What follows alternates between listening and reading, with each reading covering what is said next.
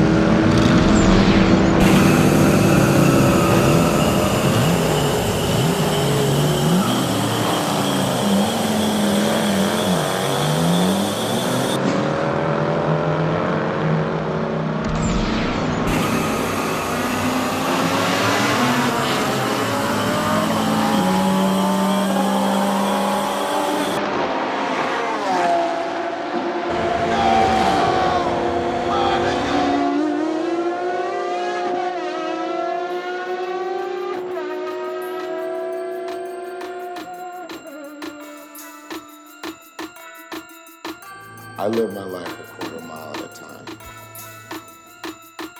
Dude, I almost had you. Got the hamburger meat all hanging out. You know? Daddy's gotta go to work. Life's simple. You make choices and you don't look back. You can have any brew you want, as long as it's a Corona. I'll have the tuna. No crust? No crust.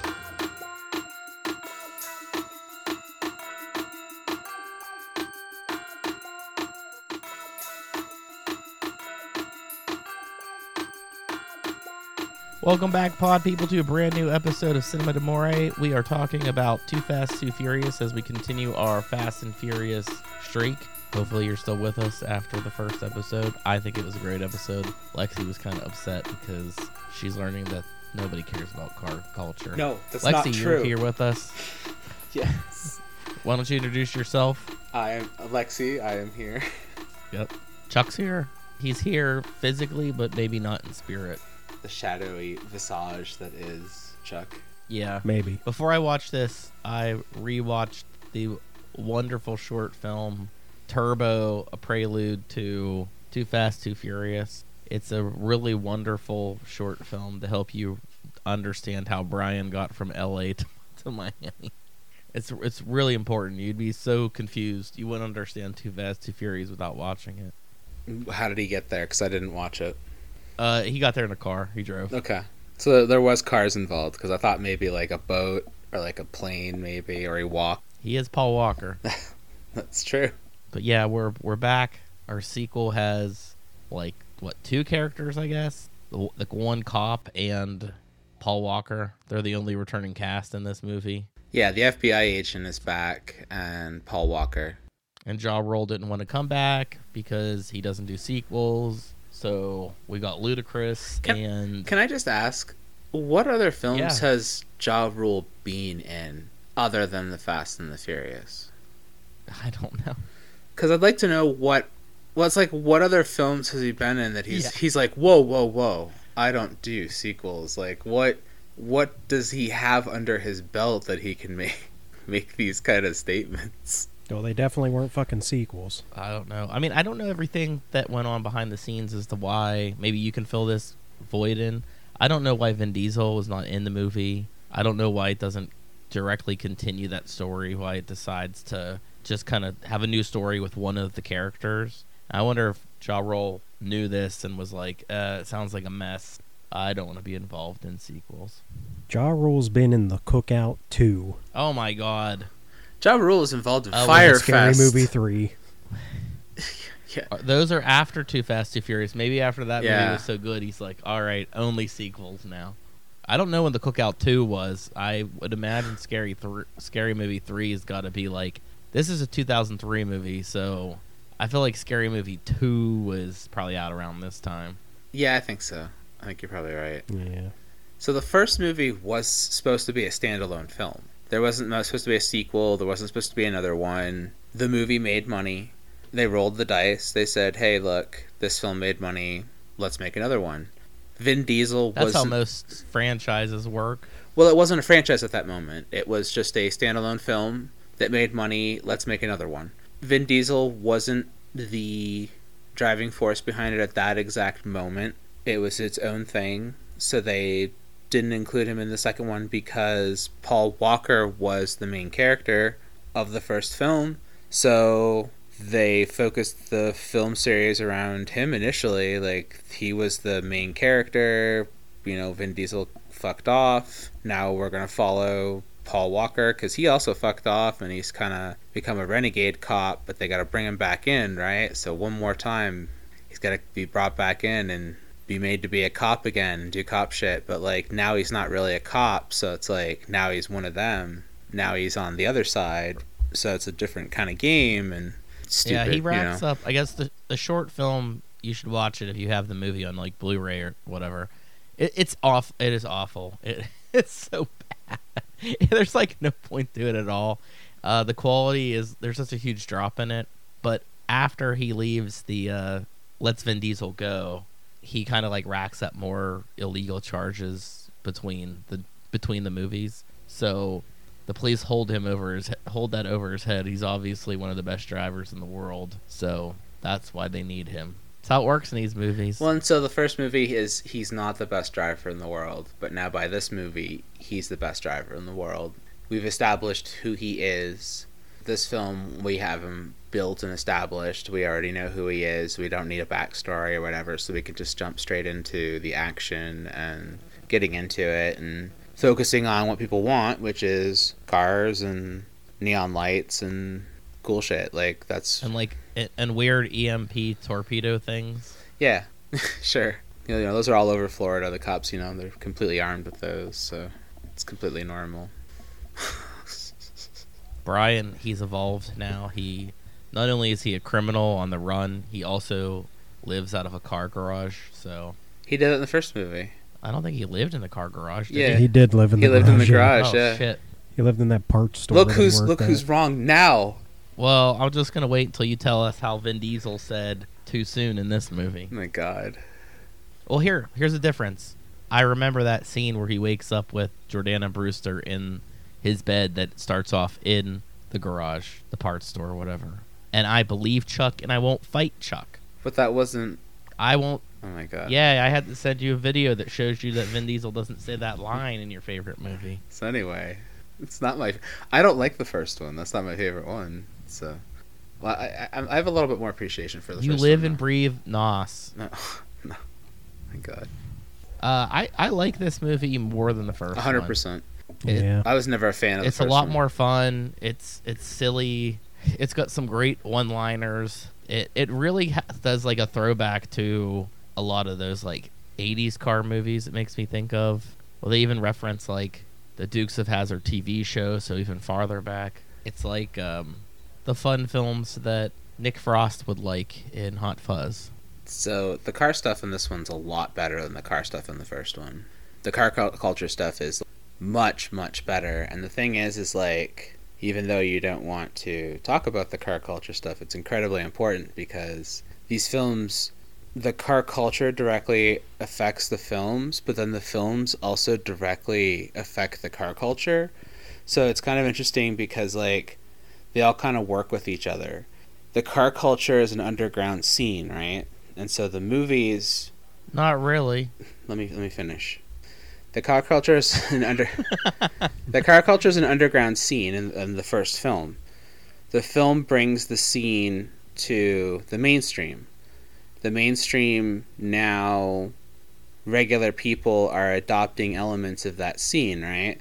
So then, when that scene goes mainstream, then the underground scene have to adopt new sort of like techniques to stand out, to not be part of the mainstream, because you don't want to be part of the mainstream to, you know, stand out. Like, that's the whole point of the scene. Like all car scenes, the whole point of a car scene in all forms is to stand out amongst your peers. It's all showing off. Like, that's what car stuff is. It's all just fucking showing off. So it's like more neon, more colors, more graphics on the sides of your cars, right? More NOS, more NOS, Bridges, more stereos in your car, even Chris Bridges, more fucking TVs in your cars, right? More like shit loading up in your cars, more what have you. So like this movie is like more. This movie's got so much more it's stuff. Too fast. It's too furious. Right, like 100%. But also like Craig Lieberman came in and he was like, now let's bring in really, really like big name cars as well. So we're not just fucking around with like local cars. So it's not just like Honda Civics anymore and things like that. So like he brings in the Nissan Skyline. Like that Nissan Skyline was his own Nissan Skyline and he had to import that. That car is not legal in this country, which he had to get that from Motorex, which Motorex was a company that existed in California at that time that was importing Skylines from Japan and basically doing the work to them to make them legal to drive in the United States. Like, so there was only like a handful of these legal in the US and Craig Lieberman had one of them. So he allowed them to use this car for the film.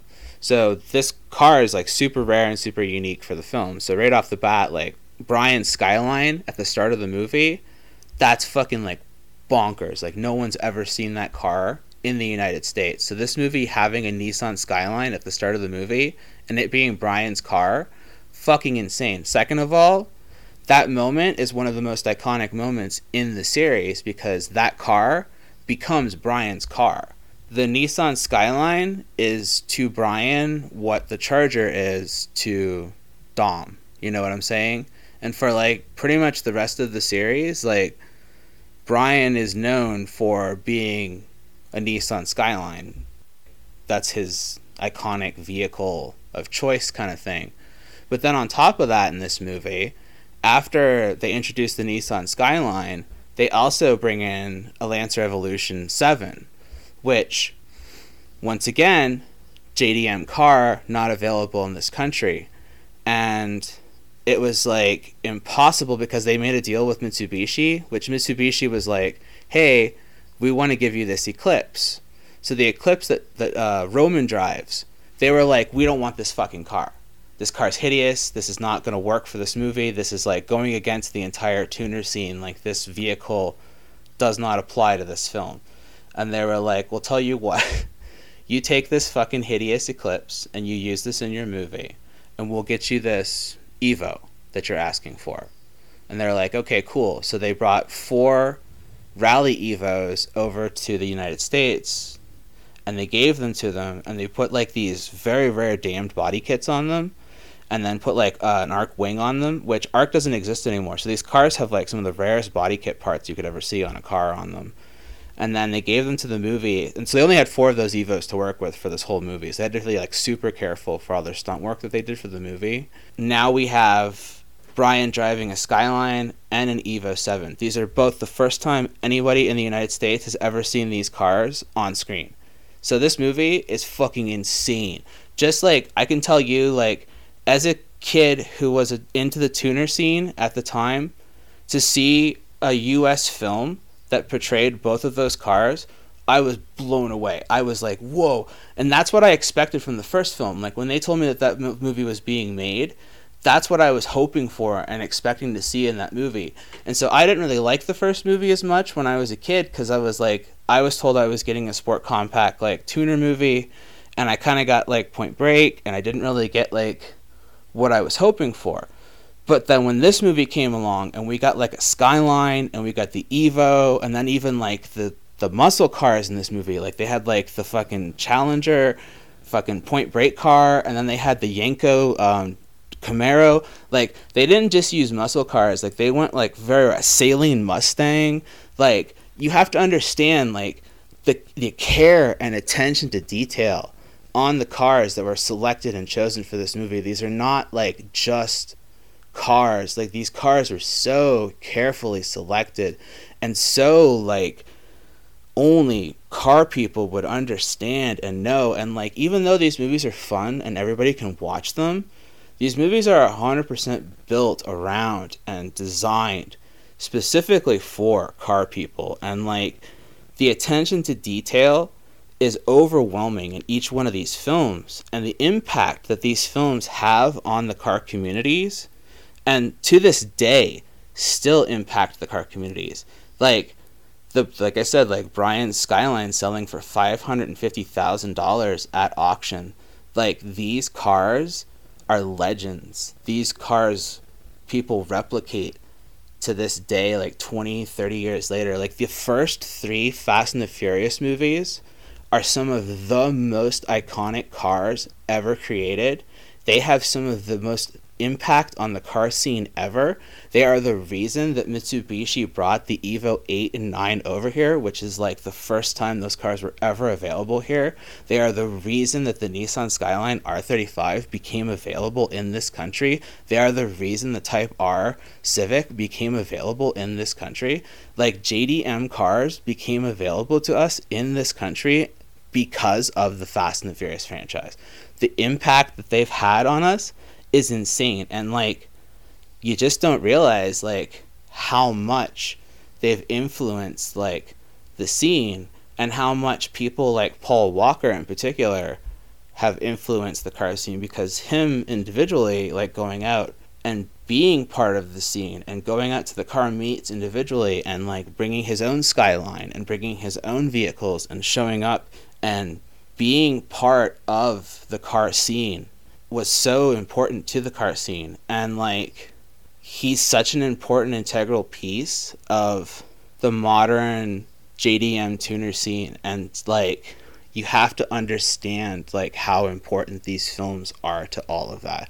And I know it's like kind of boring and like not interesting to you guys, but like, it's still important. And this particular film, like Too Fast, Too Furious, is so important to all of where 2000s and even modern car culture goes. And you'll never see a film series impact culture the way that these films ever have again. And it's really weird. Yes, you will. You might, but not to this degree. I really don't think you will. I really don't think you will. Not like this. Because it all just started with like... Why not? I don't know. Like, just someone read a magazine article about an underground scene, and the next thing you know, like, years and years and years of filming these films. I don't even know about reading it, because like, even where I live, they would, like, in Butler, middle of fucking nowhere, they did the same shit. They'd close streets down and fucking race illegally. For sure. This shit dates back to like the 40s. That was before Fast and Furious. Like, Detroit muscle, Detroit people, that's like a whole thing. Like, this is like, America is built on cars. Cars in America have a tight relationship. We love cars. We always have. Like, we still do. Like, you can't ignore America's relationship with cars, and you can't ignore Hollywood's relationship with cars, and you can't ignore film's relationship with cars. And a car for film is just as important as the music, as the costumes, as the hair, as everything. I agree. I love the cars in Stagecoach and Hondo. Those are great car movies. But genuinely, like, they're just as important. The car chase in Citizen Kane. You're talking shit, but you have a shelf of cars behind you, Chuck. They're all iconic movie cars. Like, they're all just as important. I didn't want any of those. They're all just I as do have important. to say, like, this movie did have some James Bond vibes with the cars. Dude, I love Sookie's car in this movie. The pink 2000, the Honda S2000. I don't care if you talk about the car culture or whatever, but this is the last time you were just like, it influenced the car culture so much, but you never said how or why. I was trying to, but some drunk asshole wouldn't let me. No, I wasn't. You were like, I let you go, and I gave you like 3 sentences that you just said the same thing the same way. But at least this time you're like, oh, they started importing these cars after the movies that they weren't in this country before. That's kind of cool. That's interesting. And it would be cooler as the movies go on to kind of talk about how the cars relate to the people. In this one, I do like, there's an old meme going around that's like, we need more Fast and Furious movies where the people are color coordinated with their cars, and it's that very first race where everyone's wearing the exact same colored clothing as their cars that they race. One thing I was going to comment on with the color coordination of the cars, well, like with Dom's cars are always black, right? Like, that's generally what, Red. like, You think red? No, He was like the he was the Red Ranger, and then he became the Black Ranger. well, like his cars are usually black, but he does have that red Superbird in one of the movies. But typically his cars are all black. But then there's that point with the Buster where all his cars become blue. So like his cars kind of all become blue. But another thing that you might not realize is that all of Paul Walker's cars are 4-wheel drive. So starting with this movie, the Skyline is an all-wheel drive vehicle. He drives a GTR specifically, so that's all-wheel drive. And then he moves over to the Evo.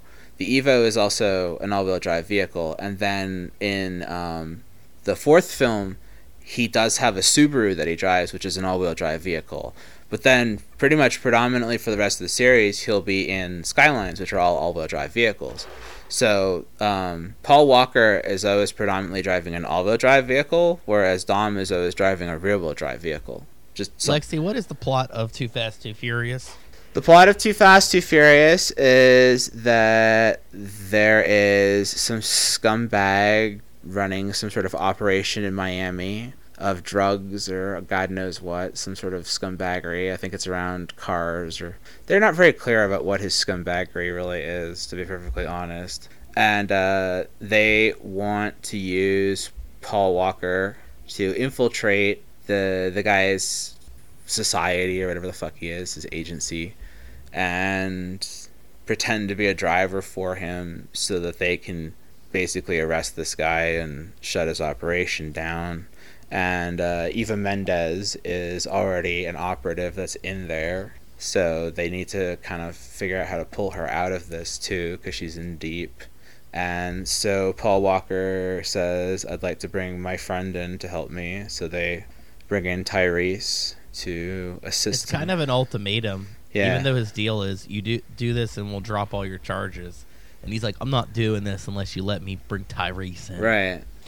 Then he does this for him, but does it on kind of his own terms and doesn't really play by the cops' rules, and has Ludacris there to help him play his own game at his own rules, and there's a lot of street racing.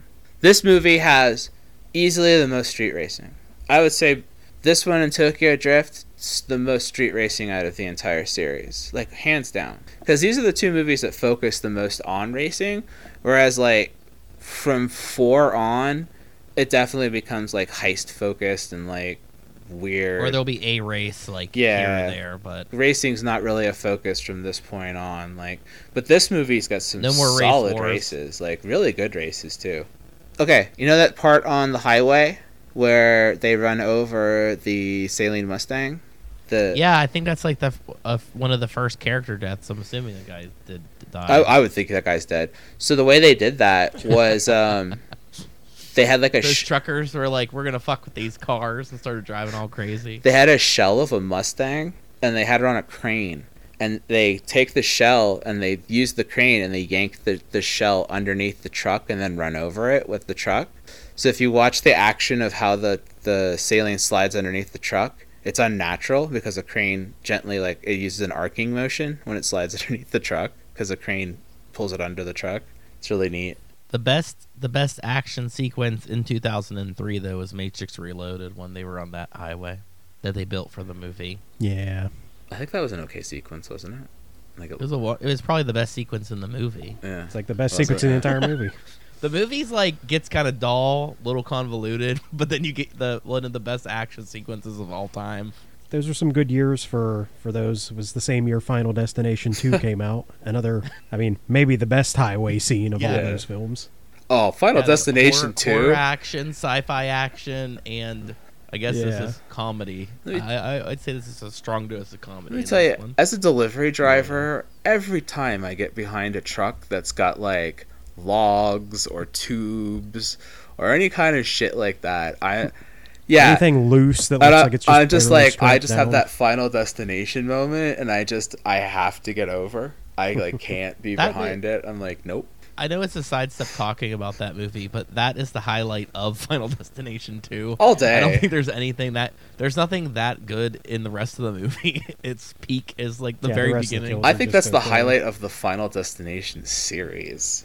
Like easily the best moment probably. of them all. It might be the most memorable. I like the first and third movie the best, but yeah, maybe that highway scene. It gets ridiculous. It's like over the top ridiculous, like the kid slamming the cars insane. together, and It goes on. It goes on for like 15 minutes. You're like, God damn.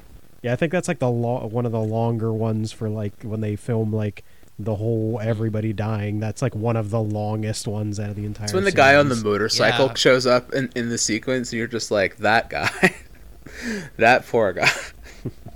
So anyway, yeah, it's too, wonderful. too fast, there's too a lot of furious. Yeah, there's a lot of fun things in this. It's got James Remar in it. You might remember him from Dexter. He's played Harry, Dexter's dad. He never leaves Miami, apparently. He only films in Miami right. now. He is the funniest. He's like FBI agent or something. I don't know who he works for, but he, like, there's 3 times in the movie They worked where he thinks for that customs. It was the Bureau of Customs. Oh, he is customs. That's what it was. He's really funny because he thinks they're running like 3 times. Yeah. Like every time he fucks something up, it's because he's like, "Oh, they're running. They're running every time," and then he fucks them up who are trying to do their fucking job every time. Hey, this movie also has jet ski racing. It does. I don't think that happens in any of the other movies. I guess briefly Yeah. it does, like with Ludacris's pad. That could have been a spin-off, the Ludacris jet ski scene. I have 2 questions. First of all, at what point are we left to understand or believe that Ludacris is a high-tech computer expert? Where does that come in? Because this movie does not present anything. This guy is just a hustler. He's just hiding that talent. And then, second of all, this series does Sookie dirty. How is she not an integral character in the series? Like, how does she not have more screen time and come back and all this kind of stuff? How is she not a character? She is such an important character in this movie. Like, she's there for, like, the whole film. She's, like, part of the escape sequence. She's part of the races. She's always, like, offering her services. She's about as prominent as Ludacris for not continuing, yeah. Like, exactly. Like, so how is it that, like, she's Ludacris's, like, right-hand man in this movie, pretty much. You know what? There's still one more Fast... Well, we didn't see Fast 10 yet, and there's still another Fast movie after that. There's plenty of time. Nah, Sookie ain't coming back, and you know it. They'll bring Brian's dead corpse back before they'll bring fucking Sookie back. Yeah, They did. exactly. They've already done it once, and they're definitely doing it again. So there's no way they're not having him back again. Right.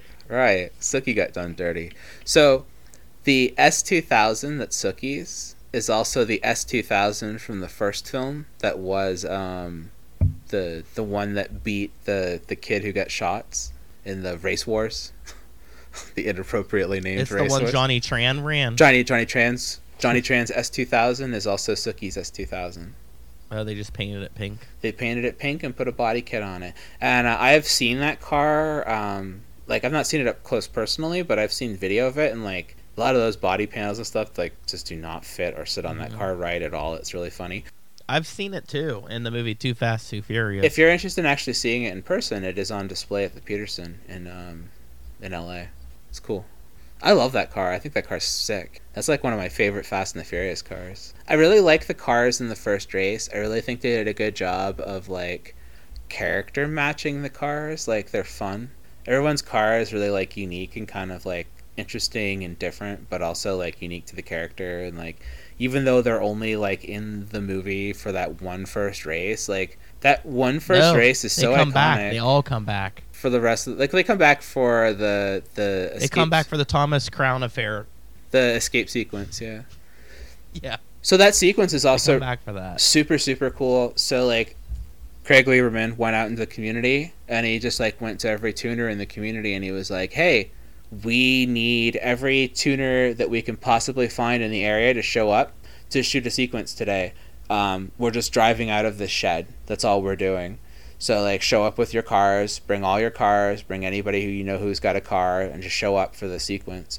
And so for that entire like sequence, those are all just local people's like tuner cars. They just showed up for that, to do that, and it was an opportunity to get your movie in like your car in a Fast and the Furious movie. So like, people were like, so I wonder how pumped they for it. pulled it off, because there's Teamsters, and only Teamsters are allowed to drive cars on camera. I guess besides the actor being in there. So how did they pull that off? I don't know, But you know what was really funny about that sequence? Did you see how many fucking PT Cruisers were in that? I saw a couple pickup trucks. There was like at least 4 different modified PT Cruisers. It's like, holy shit. You love the PT Cruiser. I do. Do you know what my dream is? Is if I win the lottery, Yes. I'm going to give everybody Yeah. that I know a Brian Setzer Orchestra PT Cruiser. Chuck, you're in this. You're getting one. Doesn't matter if you can't drive. It'll just sit in your yard. Right, that's the right. greatest car The ever Brian made. Setzer edition. That's not a fake thing. They made a Brian Setzer edition PT Cruiser. It's amazing. Justin's like, I know this because you keep sending it to me. Are West Coast choppers still a thing? They are. I think they are still a thing. Yeah, I think he's still. Yeah, it's like not. They're just not as. I don't think they're like necessarily as big. I think it's- But I think pretty it's sure like he does he still, sold like, do the that. brand, so the brand is still a thing, but he's Yeah. not part of it anymore. A lot of it. There's a lot of West Coast choppers. Like even Paul Walker put a fucking sticker on his boat. Talk about 2000s, like the West Coast The Customs. Sobe, I saw like a thing for Sobe. That's dead. Yeah, in Grindhouse, the Planet Terror, when she comes. Remember that sequence when they come through the shed on the motorcycle and she's got the machine gun on her leg and they flip around, she shoots all the zombies. Oh yeah. At first I thought you were talking about the very tiny like kid's motorcycle that the guy drives. No. The one they come through the door on. That's a West Coast. Yeah. It's a Jesse James custom. He actually built that himself. That was one of his. That sequence is like one of the greatest sequences in film ever shot, like hands down. The one from Planet Terror. Oh yeah, when the fucking Jesse James custom chopper, when she comes bursting through the door and the fucking mows down the zombies with the machine gun leg. It's like the hottest thing I've ever seen in my life. So fucking good. The only thing that's just like Cinema's peaked there. It's never gotten close again. I think about the only thing I could compare it to that's like as hot is Doomsday when she finds the Rolls Royce flying spur and she drives it through the side of the Doom bus. That's pretty fucking hot too. Was it hot when Tyrese ejected that guy from his car? No, it's kind of obnoxious. I know we're jumping all around. Hopefully, a lot of people who are listening to this have already watched Too Fast and Too Furious. Hopefully, it's been like what 20 years. I said it like it was two different movies: Too Fast, Too Furious, not Too Fast and Too Furious. Also, hopefully you have watched it. I appreciate that this is a movie where uses 2 and it's like the number 2 too fast. It's good. yeah, it's very clever for this movie, and it really kind of fucks up the continuity of all the titles thereafter. Yeah, we got like a fun. It plays with the audience a little bit. Like it doesn't tell the audience always what it's doing. Right. Like when they're tuning up their cars, but you don't really see what cars they're working on. And Brian asks about empty NOS cans because he wants to be able to eject the seat. You think that they're possibly working on the cars that they've been driving the whole time and not the muscle cars that they acquired halfway through the movie. I actually really like that sequence too, where they race those guys that are dressed like, I don't want to offend our friend Chuck, but our one friend, they're dressed like, I don't know, kids. But they're the oldest looking people I've ever seen. But I do like how their muscle cars are much faster, and Paul Walker does chicken to like throw that guy off. Yeah. Essentially be able to catch up to him. Yeah. It's simple and cool. You want to talk about a one-sided race? Like the first time I saw that, I'm just like, there ain't no way that Eclipse could fucking possibly beat those cars. That Eclipse would lose so quick. I'm like, NOS or not, like, ain't no fucking way. It's funny too because Tyrese smack talks the whole time. Yeah. And he's never ahead. No. He's never ahead in any moment, and he's like, I got your ass and all that stuff. And I'm like, he's way far behind. Like, what's he talking about? I'll say the Evo, all-wheel drive, turbocharged, like, off the line, it would be a little slow. When the turbo spools up, like, it's a 50-50 on that one. I've seen Evos do really well at the track. Like, if it's unmodified, though, I don't know. Like, that's one, like, you could sit back and you could say, like, a 50-50 on that one. But, like, that Eclipse, there ain't no way. That's not happening. But, like, that's the fun of the movie, right? Like, he's got the NOS. Like, he's gonna, like, creep up on him. The guy throws the sign at him. But that's the thing. He had him with the we NOS. do get in the one race too where it's not NOS related, Yeah. where Brian's like too wide and he gets ahead of that guy. He did 'Cause want he got the corner too more wide. tuner cars in this film, and Universal was like, I think we should bring more muscle cars into the movie. And so when Craig Lieberman heard that, he's like, okay, but I want to bring more like modern ones in. And I mean, you're also not talking about the fact that the director of this movie is John Singleton. what's he known for? Because I'm unfamiliar at that moment. Like Boys in the Hood. Oh wow. Okay. One of the best movies. Four Brothers. Yeah. No, you're He not even wrong. steals Tyrese for Four Brothers. Yeah. No, excellent movies. This movie's well done.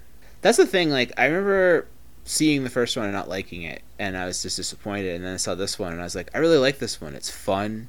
It's, like, well done. Like, the sequences flow, but everything flows well. Like, it paces itself well. It goes from sequence to sequence well. It has enough, like, slow moments. It knows when to turn on Yeah. the NOS, and then it knows when not to. Like, every sequence flows into each action sequence well. I think this is a really competent film. Like, I really genuinely enjoy this film. I don't think it's like the best of the series, but it's definitely like one of my favorites. Yeah, there's two big mistakes. Mistake number one, at the end of the movie, the bad guy, essentially Carter, kidnaps Eva Mendez's character, and they're driving the car, and they have to do the Dukes and Hazzard jump onto the boat. Yeah. And I really just wish that they just crushed the bad guy, like just landed right on top of him, and that was like the end of the movie. Like, That would've they been didn't have to great. do any, like, none of the shootout stuff. Just straight up killed the guy by landing a car on him. That would have been the perfect ending. And then the only time that this movie feels really aged is the post credits CG. Yeah. They're some of the worst effects I've ever seen. They don't even move like cars move. You know what keeps hitting me with these movies that I just like never thought of before is that these movies are for kids.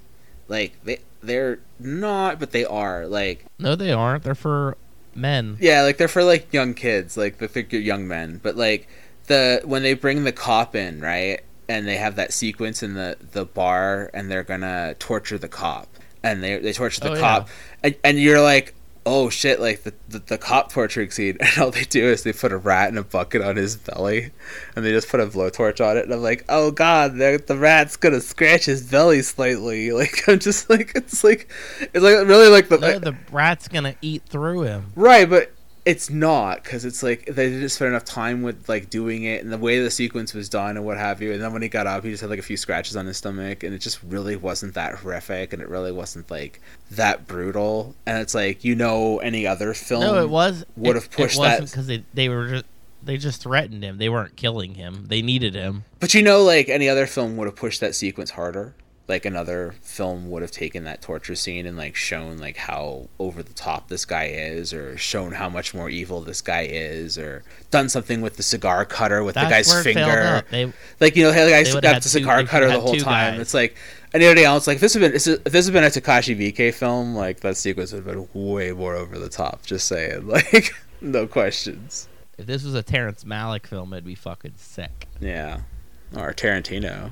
No, there's a lot of good stuff in this. Besides, you get the street race because they're short a racer, and very early on it lets you know that like Brian is a person that nobody wants to race against because he's that good. Cops acquire him very fast with their EPM thing that they have. They take him down and they recruit him, and we get our Tyrese.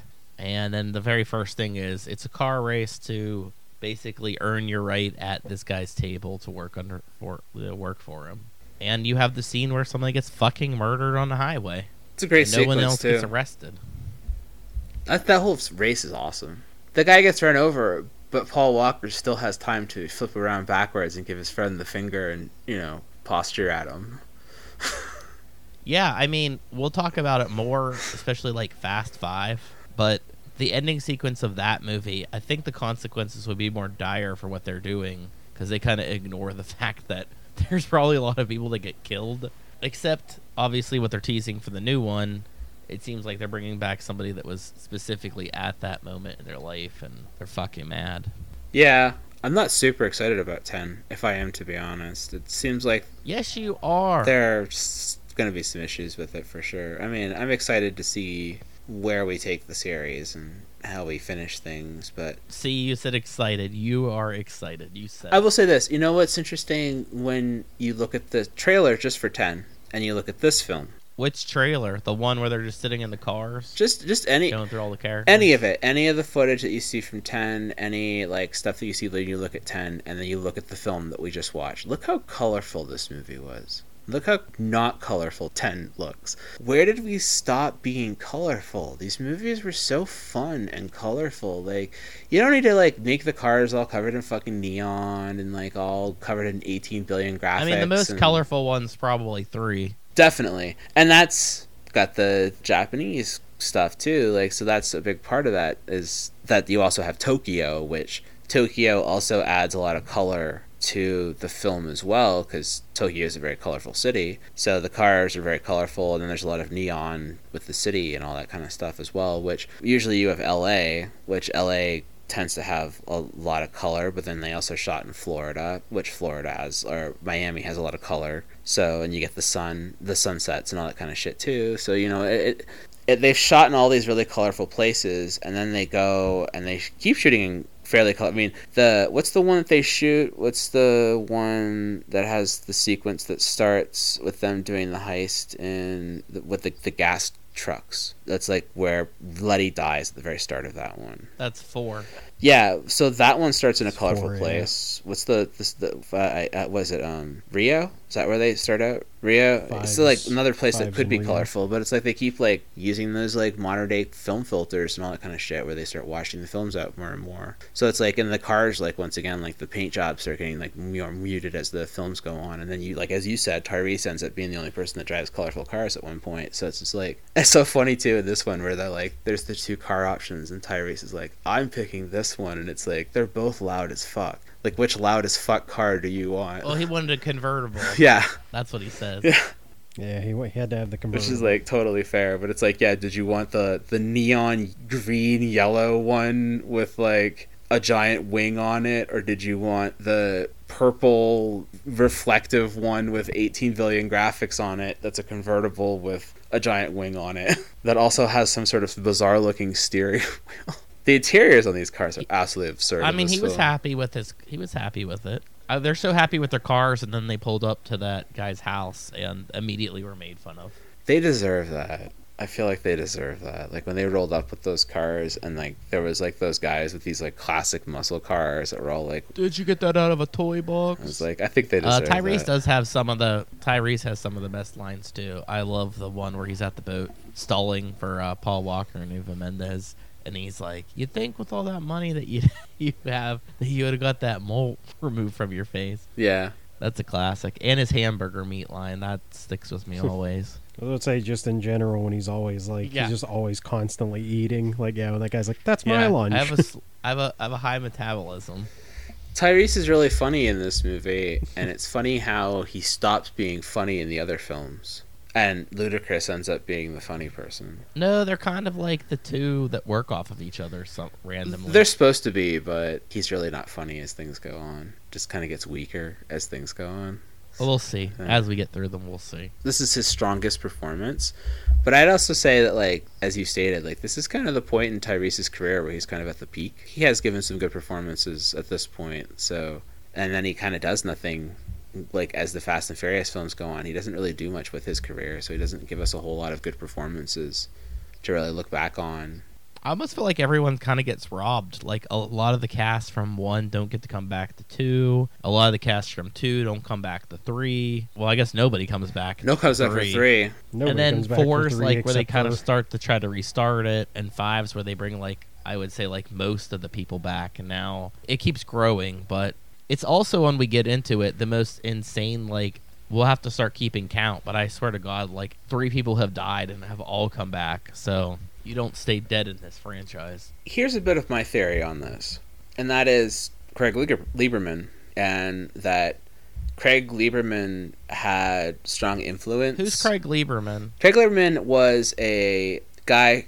He's not like I can't remember what they said he was. He's like just basically a creative consultant producer that was brought in for the purpose of the cars in the films. He's also does the stunt work and like that kind of stuff. Like he's one of the creative consultants when it comes to like building and all the cars and all that kind of stuff like that. But he's not one of the filmmakers. He's just the car person. But his influence on the cars and the car side of the film seems to have had like a really strong impact on the films and the direction the films went.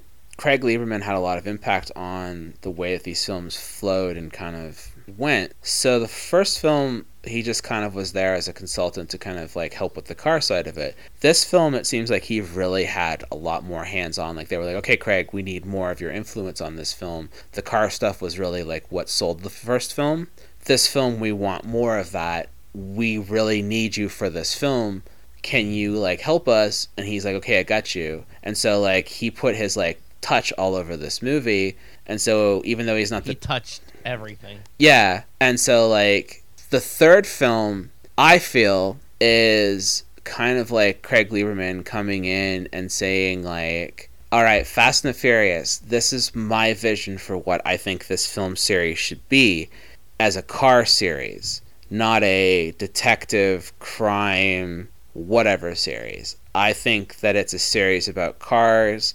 I think it's about sport compact cars. Well, they take the underworld part a little bit further. It's like, it's not underground car races. There's underground crime.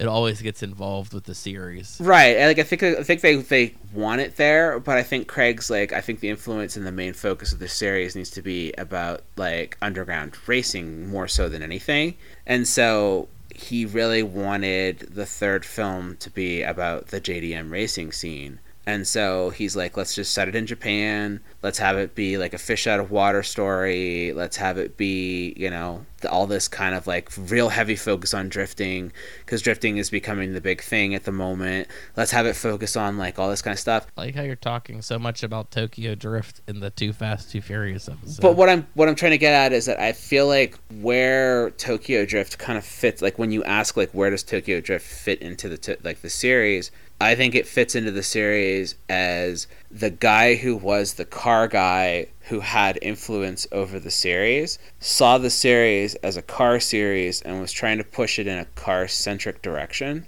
And this is what he saw as a vision of what the series should be doing. After he made that film, when they were like going to make a fourth one, someone went, so anyway, what about Paul Walker and Vin Diesel and like all that shit and what have you? And they scrapped like everything Lieberman wanted. And when Lieberman heard they were making a fourth one, he was like, no, fuck you, don't make a fourth movie. Like, he was mad about it. And they were like, well, we're gonna make a fourth one and we'd like you to consult on it again for the cars. And he was like, I don't want this, I don't want this, I don't want this. And so like he was very adamantly against the fourth film, and he's been boycotting the series ever since the fourth one, and he stepped away from it at that point, and that's where the series takes a turn. And so my theory is like that Tokyo Drift kind of, this one and then Tokyo Drift is why the series takes the drift, like the changes it does so strangely. Do you know what I mean? I don't know.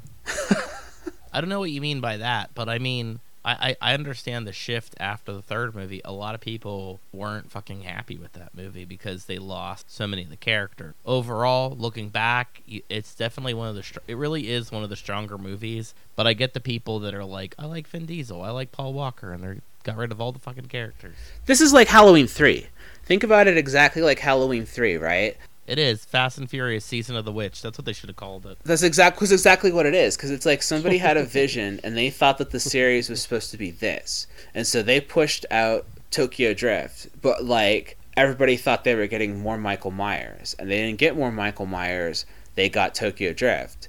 Yeah, and then when I got Halloween 4, The Lucas Return of Black. Michael Myers, a.k.a. Fast and Furious, the fourth one. Yeah. It made me like the third one so much more. I was like, the third one is a hell of a lot better than this. Right. And like you do have appreciation for Tokyo Drift now when you look back at it, because Tokyo Drift is a really good movie, but like if you were looking for exactly what you said, like more Paul Walker, more Vin Diesel, more like what you've been building your franchise on. See, this is what they keep doing with like, you got to be careful with your franchises. When you keep building a franchise and you set your first two films around an expectation, and then you pull the rug out from all of your fan base and you go, yeah, well, for this film, totally different idea, totally different whatever, like concept and what have you. What do you expect people to do? Do you think they're not gonna like react poorly to that? That's an interesting comparison though, to be able to like be like Fast and the Furious is like Halloween, where like the third one is like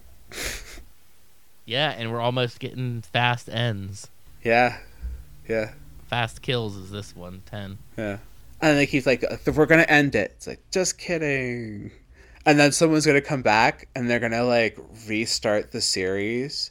Yeah, somebody brought it up. It might have been you, where it's like, obviously, little Brian, the kid who's not even born yet in this one, will probably just take, like, they'll have, that in 5 years or 10 years, they'll have another series start up with him. Yeah, him and Vin Diesel's kid. Because they'll both, like, That is Vin Diesel. That is Vin Diesel's kid. Is Vin Diesel's kid named Brian? Yeah. So what's Brian's kid's name? I don't know what Vinny. Vinny and Tyrese. I don't know. Which one of them gets to wear Dom's cross? His ugly, terrible cross.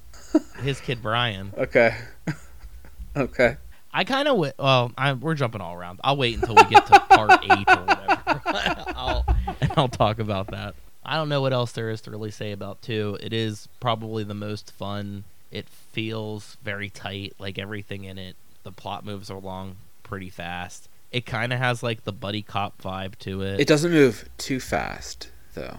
No, it doesn't move too fast. Oh, it does in the first race. I love the effects of the racing where like you see the exterior shots of the actual race and the cars are moving at like a decent speed. But when they're inside the car, it looks like they're going like thousands of miles per hour. Like everything's fucking blurred.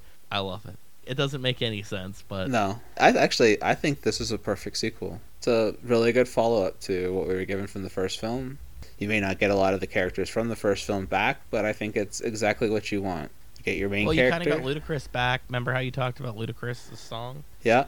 No. Now you had Ludacris. You know what? I'll take Ludacris all day. And he's a great addition. He's a good character. He's really fun. He's great in this movie. He's good as just the hustler. I know he becomes a good character later on in the series. Like he becomes like a integral fun character too. But like he's just as good in this as just fun Ludacris being Ludacris. In this movie, he's like straight up just Ludacris. Like he's not Taj or like the character we get to know later on. Like he's just playing Ludacris in this movie. Like literally. I mean, he doesn't have to pretend to be anybody else. No. This is like peak Ludacris in his career too. You know what I was thinking about? Why is it that Outkast never made it onto the soundtrack of a Fast and the Furious movie? No Bombs Over Baghdad? Come on now. Just saying. I don't know, but they also are acting and they made it into the Four Brothers. Andre 3000, he's in there with Tyrese. Yeah. Andre 3000 is the best. I love him. Is it Mark Wahlberg? And then it's the kid from Tron Legacy. Yeah. I'm trying to remember who the Four Brothers are. Man, I fucking love Tron Legacy. I thought you were going to say Four Brothers.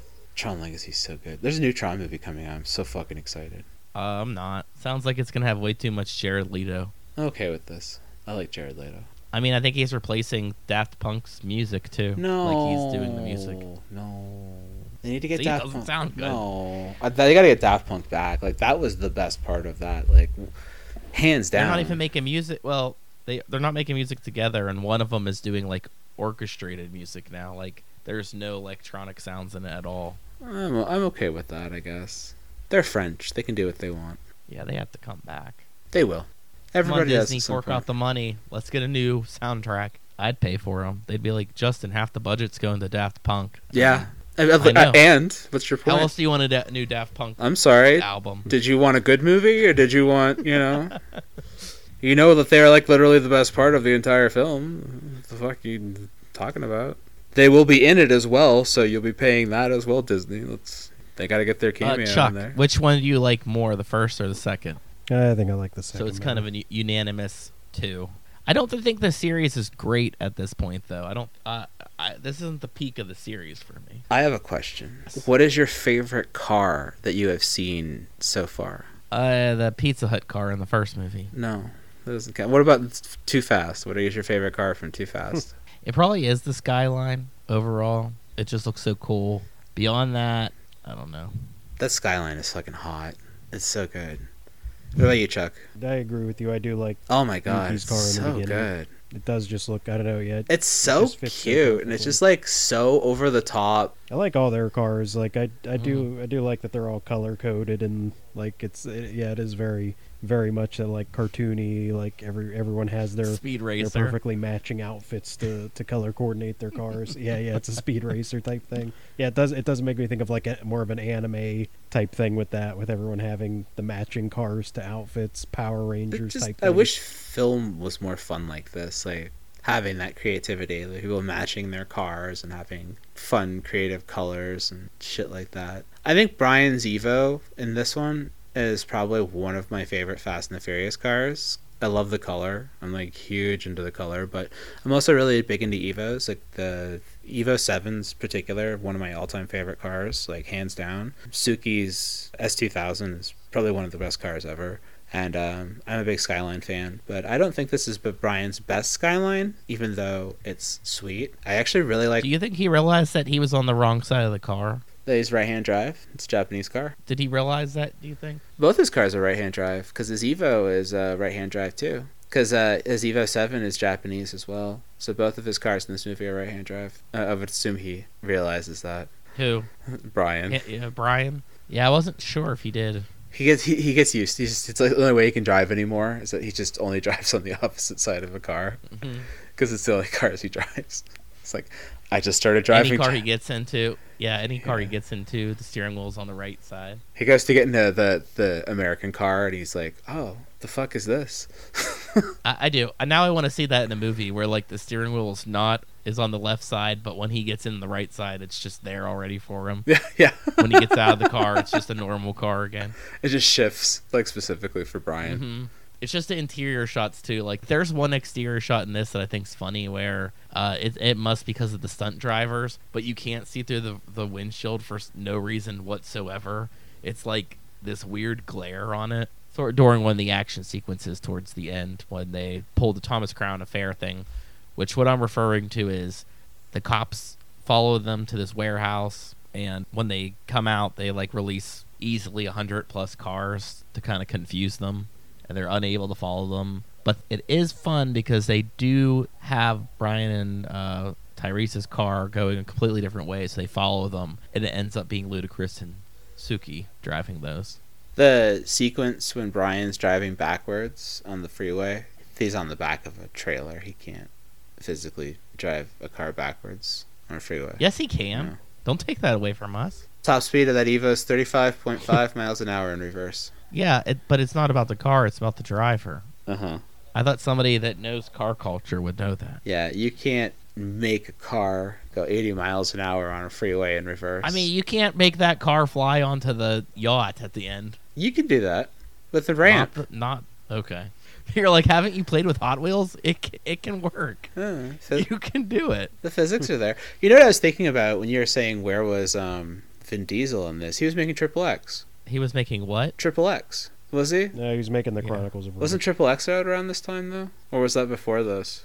I don't remember. It was definitely Pitch Black, Fast and Furious, then Chronicles of Riddick. Because he was making Triple X with the intention of that being Triple X came yes. out before. Okay. Yeah, so that was supposed to be his big franchise because they were billing Triple X to be the extreme sports James Bond. Remember, like that was the whole point of that franchise. Like that's what they were That trying. movie sucked. That movie sucked ass, and then like they tried again with like the one with Ice Cube, like way down the road. I didn't see the Ice Cube one, I but didn't I saw either. the third one, and I thought they bring Ice Cube back, or like they reference him in some way. There's a lot of shit in Too Fast, Too Furious that stunt wise they mimic or that they did in Triple X poorly that they did better in Too Fast, Too Furious. So it's They kind killed a stunt guy in Triple X. I remember that. like in real life. Yeah, I think I remember hearing about that. I think it was the snowboarding scene or something. Yeah, I think I know exactly what you're talking about. That was like the dumbest idea ever. Like, what was extreme sports James Bond? I was like, what the fuck, man? So stupid. I mean, James Bond does extreme sports. Like he's had skiing Right. scenes. That whole era of like the everything being extreme, everything with the big X. What a weird fucking time. DMX. No. Like all the food and all the snacks, everything being extreme. So, Oh, you're talking about just the logo. the in extreme general. sports. Well, that's what Triple X was playing off of. Was that it was the extreme sports shit? Like it literally starts with bungee jumping, doesn't it? Is it bungee jumping? I or don't remember. Or is he free jumping? It's so stupid. It's the worst fucking movie. And it's got dirt bikes at one point. I don't fucking know. I get him confused, but like Vin Diesel literally is like he's trying to rebuild the Riddick series. He's like doing a fourth one. I know. He's got to stop. Pitch Black was so good. I heard the third one was good, but I still never saw the third one. The third one was okay, but it wasn't. It was like because it was like trying to play out. Okay, the best stuff is Pitch Black, the video game Butcher Bay, and the animated film that was done by Peter Chung. Those are like the three best Riddick things, like hands down. The Chronicles of Riddick movie was a piece of shit, and then the third Riddick film that you're talking about, it was like okay, but it wasn't really worth watching. It was kind of slow and really kind of boring. And Chronicles of Riddick, he kills the guy with a teacup. it was so fucking bad. I saw that shit in the theater. I was so disappointed. I was a huge Riddick fan. Like I was like really, really into Riddick. That when I was young, I was hard into Vin Diesel. Like I followed this guy's career. I watched everything he was in. I was so fucking into Vin Diesel. I thought this guy was gonna be so big, and I was like so into him. And like it just never really went anywhere that it could have gone. Remember, it was at Babylon AD. He did a lot of like cyberpunk shit back in the day. Like he had a bunch of these like cyberpunk things I was expecting more from, and just all kind of fell flat. Everything he did fell flat. And it's like I was saying, like with Justin later on, I was like, if he didn't have the Fast and Furious series at this point in his career, I don't believe this man would have a career, because every movie that he's made since that isn't Fast and the Furious has been a complete box office failure. Like he's had no successes at all. What was that last thing that he did? Was it Deadshot? Is that the one that he did recently? Where he had like the superpowers or whatever? Oh yeah. Bloodshot. Yeah. like that. I mean, it was okay. It wasn't great. And then there was that one that he did with like the witch hunters. Trivia. This is how we're gonna end the episode. Ready for it? Yeah. How tall is Vin Diesel? Oh shit. Probably 5'9". Do you have a guess? 5'7". Chuck's closer. 5'11 and a half. Oh, he's taller than I thought. He's not that short. He has claimed, I'm 5'1" on a radio show, but wears thick-heeled boots a lot of the time. That's celebheights.com. How tall is The Rock? Okay. The Rock is Like tall. 6'4". So like The Rock is significantly taller than him then. He's 6'5" and 260 pounds. Wow. The Rock's huge. Well, I don't know. He might have lost some weight, but that's why they butted heads, and he wanted him out of the franchise because he was too short. How many bald-headed men show up in the Fast and the Furious franchise? There's a lot. At least 3. There's at least 3. There's Statham, there's Rock, there's Vin. Is there more? And Finn kind of has some hair in the first. Yeah. He's not clean. He's bald, but he's not clean. Yeah. All right. Great way to end that. All right. We'll be back next Tuesday to talk about Tokyo Drift. Yes. It's my favorite one. All right, that was our episode. Thanks for listening. Bye. Bye.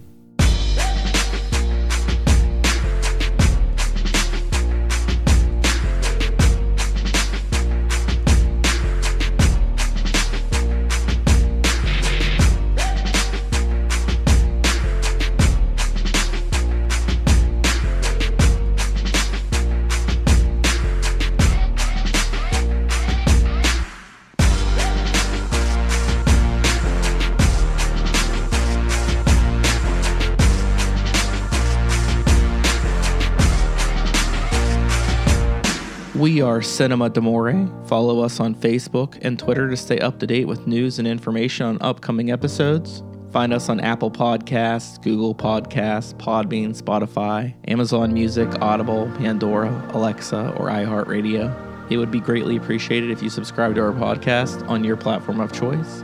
We also appreciate feedback, so rate us, review us, and let us know what you think. And above all else, thank you for listening.